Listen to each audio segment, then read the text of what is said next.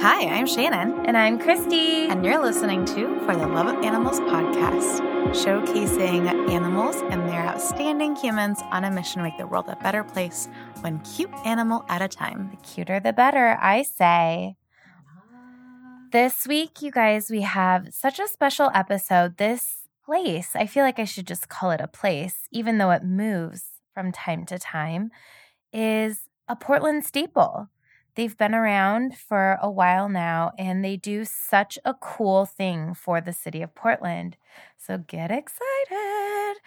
We interviewed the Belmont Goats. Yes, I have loved Belmont Goats for so long.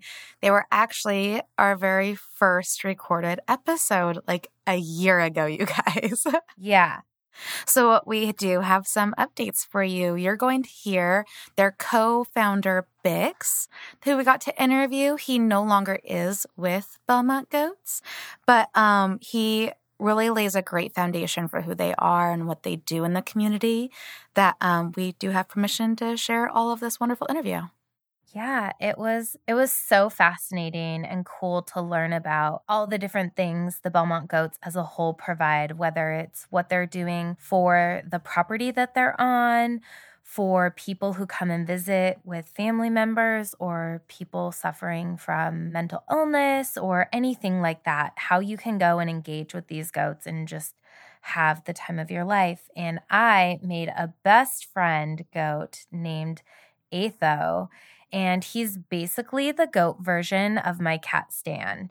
Like, we hit it off and just had a little love fest together. And I'm still swooning about it, you guys.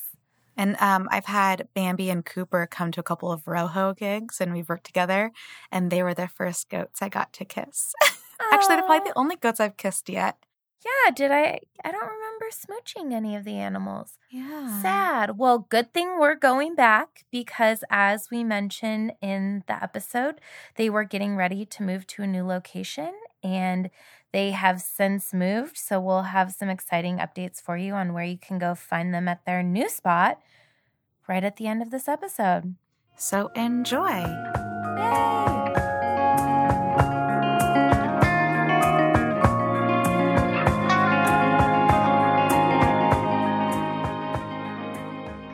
Okay, so if we could have you go ahead and introduce yourself, and how many goats do you have here? My name is Bix Franconis. I'm project manager here at the Belmont Goats, and we have 14 goats and 1 hen. Popular hen. So who are the Belmont Goats?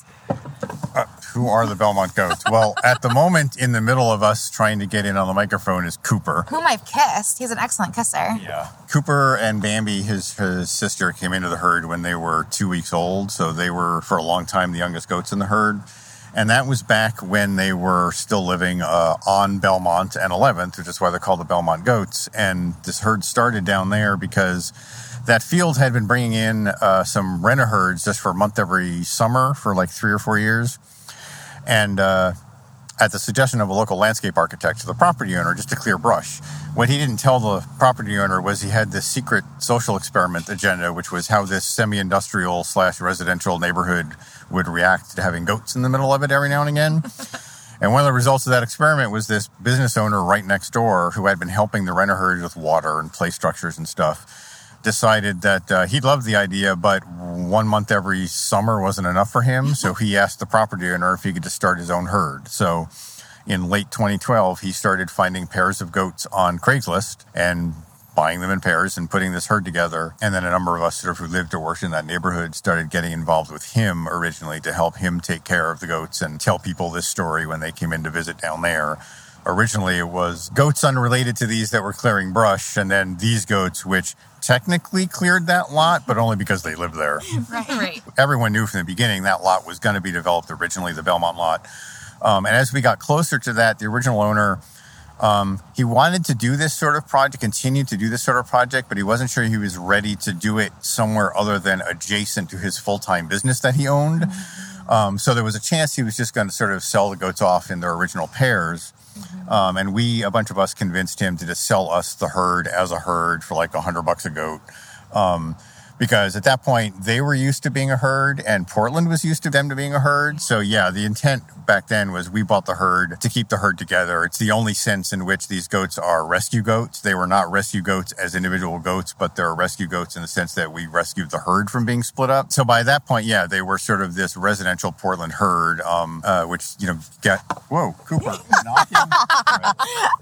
That's Cooper knocking the microphone out of the way because he's on the table with us right now. So the idea was, to continue doing this project somewhere else. And about that same time, the neighborhood we're in now, Lentz, was trying to find interesting things to put on some of their empty lots as part of drawing attention to the neighborhood and changing perspective on the neighborhood because they had kind of a bad, unfair reputation for a while. And they knew they were drawing development out here. So they wanted to draw attention. And so they actually asked us to come out here. And it will always be that sort of thing. It'll be lots that are bound for development, but the owner doesn't need to use them for 2 or 3 years. And the benefits of having us there is they have no maintenance costs on that lot because we live there and we take care of it. So that's sort of the accidental model in a sense, every 2 or 3 years. But yeah, that's where we are now, is getting ready for another move. So who comes to see the Belmont goats? And do you have regular visitors or love-cessors like ourselves who can't get enough and keep coming back? Yeah, we definitely don't have any sort of like, I can't give you like hardcore, clear demographic kind of stuff because we're really laid back here. But I mean, we do, we'll get, particularly on the weekends, we get a lot of families in, and we do have people who come from, all over town or who drive in from out of town, or people who are in town and find one of those 20 things you've got to do in Portland while you're there lists, which we always have to ask them which one, because we don't know all of them that are out there. So we're always learning new lists we're on. We do definitely have regulars, some that are really laid back about it, some who are very specifically because they're dealing with things like PTSD, and they even have like a particular favorite goat they like to come hang out with. Outside of our regular visiting hours, we do group visits here, and frequently those are anything from preschool field trips to photography classes to we have a couple senior living facilities that do outings with their residents to come out, and that sort of haven't gotten a lot of that yet this year because we've been ramping up still into spring and summer. And one of the reasons we sort of like moving out here compared to our original neighborhood and the kinds of neighborhoods we're looking at next are we don't want to be thought of as something that only one kind of Portlander gets to have or one kind of neighborhood gets to host, particularly in a town like Portland that is frankly very, very white. It's tough for these things that are sometimes seen as kind of like quirky or whimsical to not be seen as just, those 20 white people kind of thing, and maybe this isn't for other people. We don't get just white people here, and we'd love to live in neighborhoods that are more diverse. This neighborhood is more diverse than our original neighborhood. We're looking at some neighborhoods that are even more diverse than this one. It really is sort of a, come one, come all sort of thing. And even if you're not really sure what it's about, come by, because I think you'll find this sort of contrast while you're still in the city is something that you'll probably benefit from. What is it like to have farm animals open to the public? What are your risks that are involved with just open public hours? Yeah, I mean, mostly it's a lot of it is common sense stuff, although you do occasionally need to do refreshers for people about what's common sense. But there are goat-specific stuff, like we ask people not to sort of grab onto the horns. Like, people are curious, particularly kids, and it's okay to touch them, but if you grab them, a lot of them will react like, why are you grabbing onto my head? You don't want to approach them from behind because that's their one blind spot right behind their head, and they will tend to react first as if you're a threat until they see you're not. So there are sort of like goat-specific things we give people sort of warnings about. And we do have a couple of goats that can get a little on the cranky side or not very social side, or they sort of tire people, and they'll do this tiny little head flick to the left or right, like not a full-on buck thing. So we mark those with bandanas mainly to keep little kids whose parents can't explain this to those little kids. So older kids, as long as you can have the conversation, we tell them just be wary. Little kids that you can't say what I've just said to you, we tell parents, please just keep them away from those particular goats. I've never really had goats, I don't think, react to anyone climbing up on a thing with them, but I get nervous about that. So we do have a no climbing rule. We don't want people running around because that can get them a little too excited to have visitors in here, and it's tough to have a chill moment with a goat when some kid has started running around and all the goats go, oh my God, what's happening, and start running around also. So mostly it's stuff like that. And other than that, it's just, make sure to, hit the hand sanitizer on your way out. A lot of people will do it on the way in, which is not strictly necessary, but nice that they think of it. And other than that, just make sure you close the gate behind you on your way in or your way out, because I don't want to go wandering away. Well, you kind of touched on what not to do when you approach a goat, but what's the best way to approach a goat? Do they have any spots they like most to be pet? Their favorite spots tend to vary. A lot of people will come in and do the put your hand out to the nose like a dog thing. Goats mainly don't care about that at all, but it's actually a good way to do it because it forces you to be in front of them or to their side, and so they see that you're there. But that's the main thing, is like approach from the side or the front so they can see you. It's good to start off scratching or petting their back like you would a dog, because that's the safest spot. A lot of them will then maneuver themselves to their favorite spot. Like Chester will approach people at the fence line who are outside when we're not even open, and they'll get very excited. They will sort of position themselves, either know my shoulder, know my butt, know my head.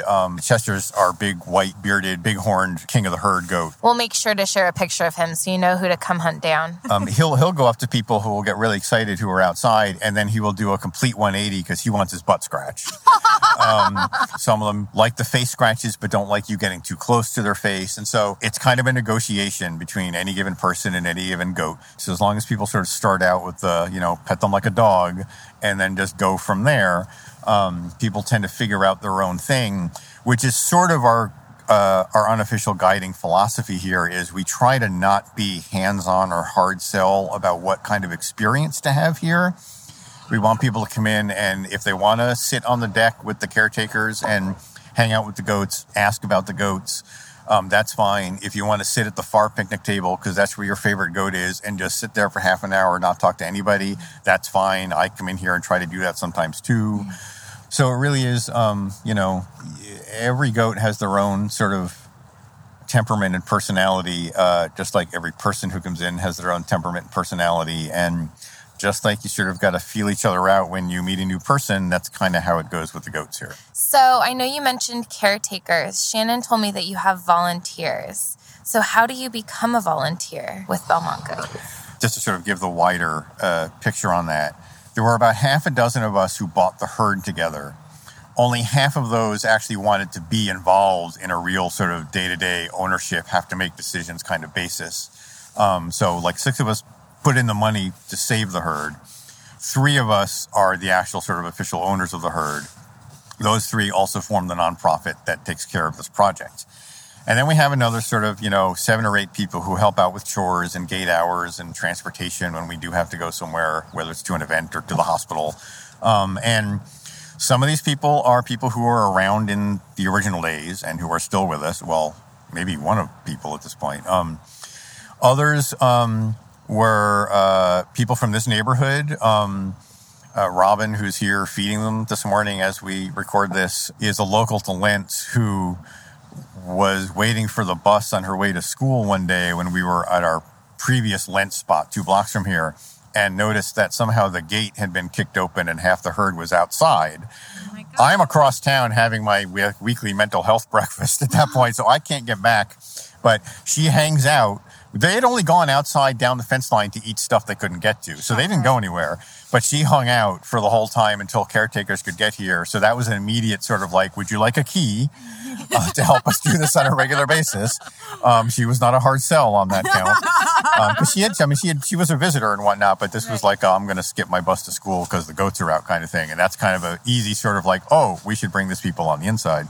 Others were, we've never had sort of an official volunteer outreach thing, partly because there's not a ton of work to do here on a regular basis, and partly because it is about your animals and their health and safety. We tend to not really want someone just because, goats, I love goats.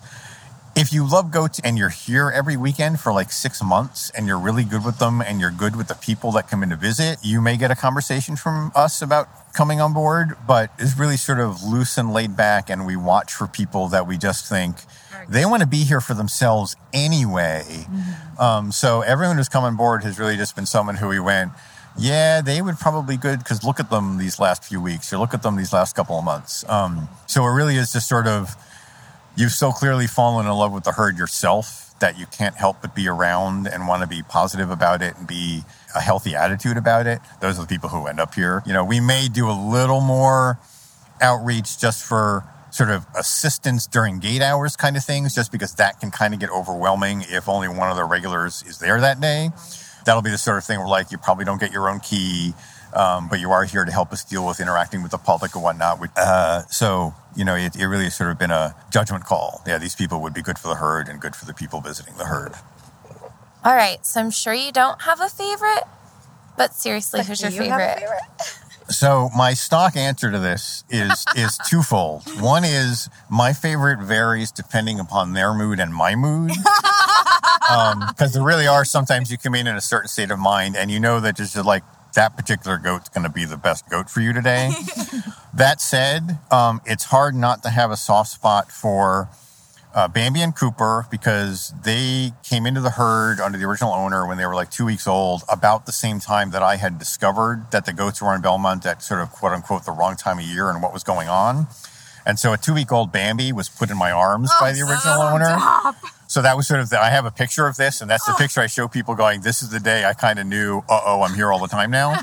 So it's hard not to have a soft spot for them. Because they were also, because they came into the herd without their mom so young, they were the only bottle-fed goats in the herd, which is why they're so well bonded to people, and they're the goats we will take to events and things.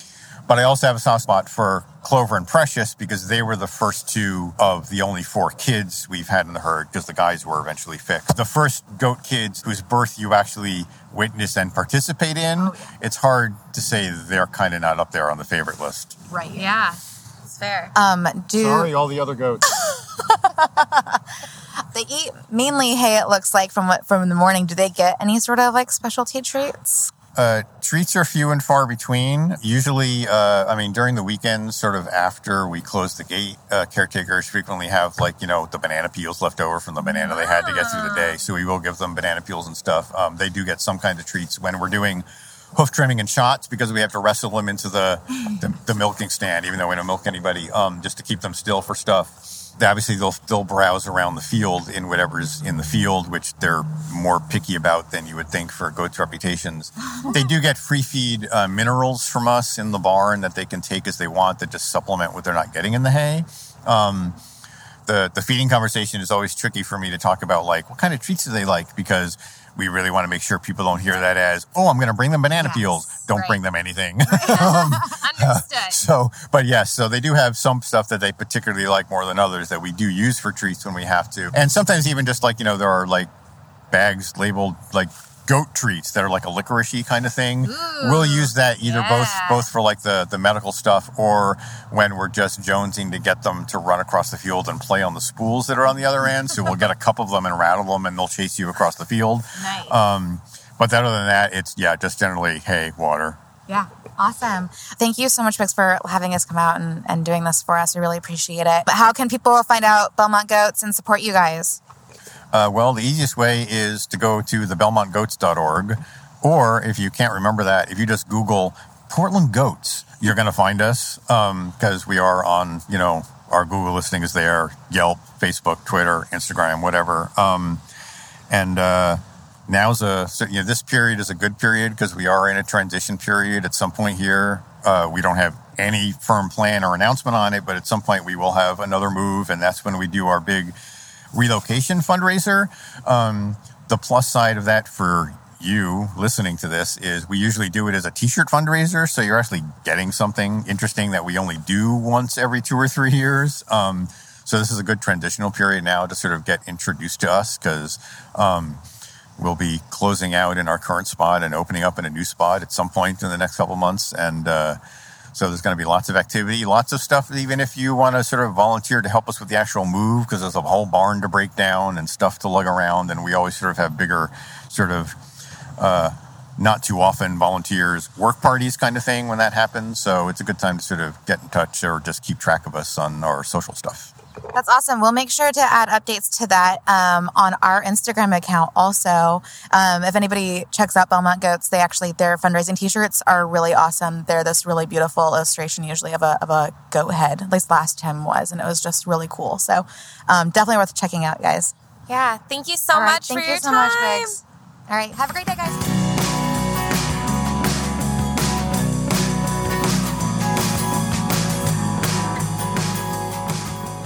Thanks for listening, guys. I hope that was a very informative and fun episode.